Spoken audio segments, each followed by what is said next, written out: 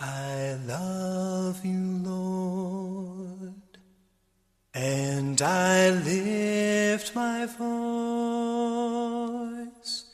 to worship you, oh my soul, rejoice. Take joy, my King, in what you hear, and may it be a sweet, sweet sound in your ear.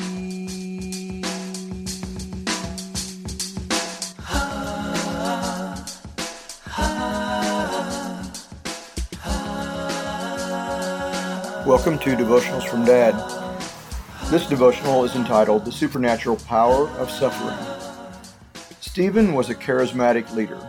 He did great wonders and signs among the people.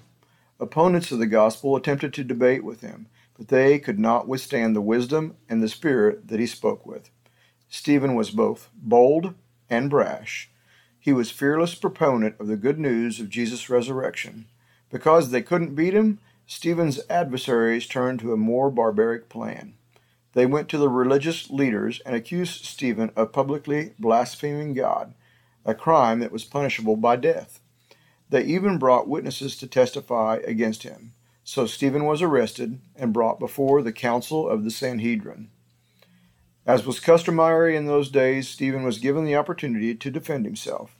He went on to deliver a remarkably courageous speech where he carefully summarized the Israelites' history.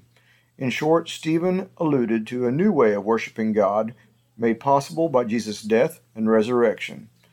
This new way was a direct challenge to the authority of the religious leadership he was testifying to.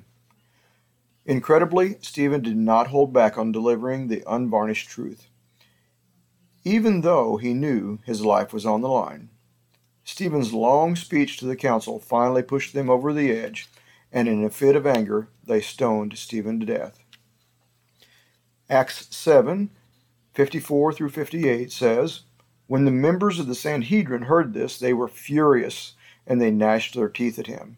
But Stephen, full of the Holy Spirit, looked up to heaven and saw the glory of God and Jesus standing at the right hand of God. Look, he said, I see the heavens open, and the Son of Man standing at the right hand of God. At this they covered their ears, and they yelled at the top of their voices, and they all rushed at him and drug him outside the city and began to stone him. I remember my grandmother Eunice Miller. She served God faithfully all her life. As she neared the end of her life, she developed dementia.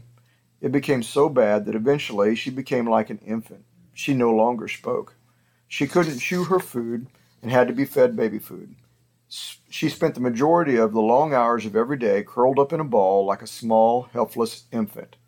She couldn't even take care of herself in any of the smallest of ways.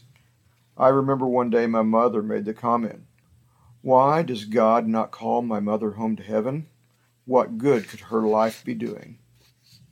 Stephen couldn't have known how his life and his death would impact Saul, who watched Stephen being stoned to death. Saul, who later became Paul, was one of the most prolific writers of the Bible. Of the 27 books of the New Testament, Paul, inspired by the Holy Spirit, is attributed to having written 13 or 14 of them.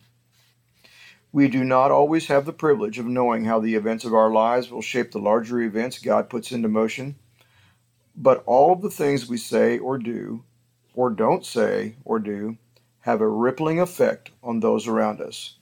We matter. Our lives matter.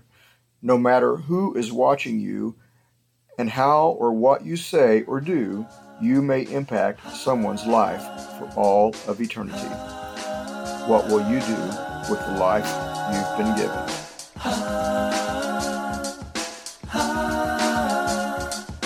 Take joy, my King, in what you hear. May it be a sweet, sweet sound in your ear. It is my sincere hope that something in this devotional touched your heart. I hope that somehow you found some tidbit of wisdom that you can treasure in your heart. More importantly, I hope that you share this with someone that needs to know Jesus Christ as their personal Savior. Love you, Dad.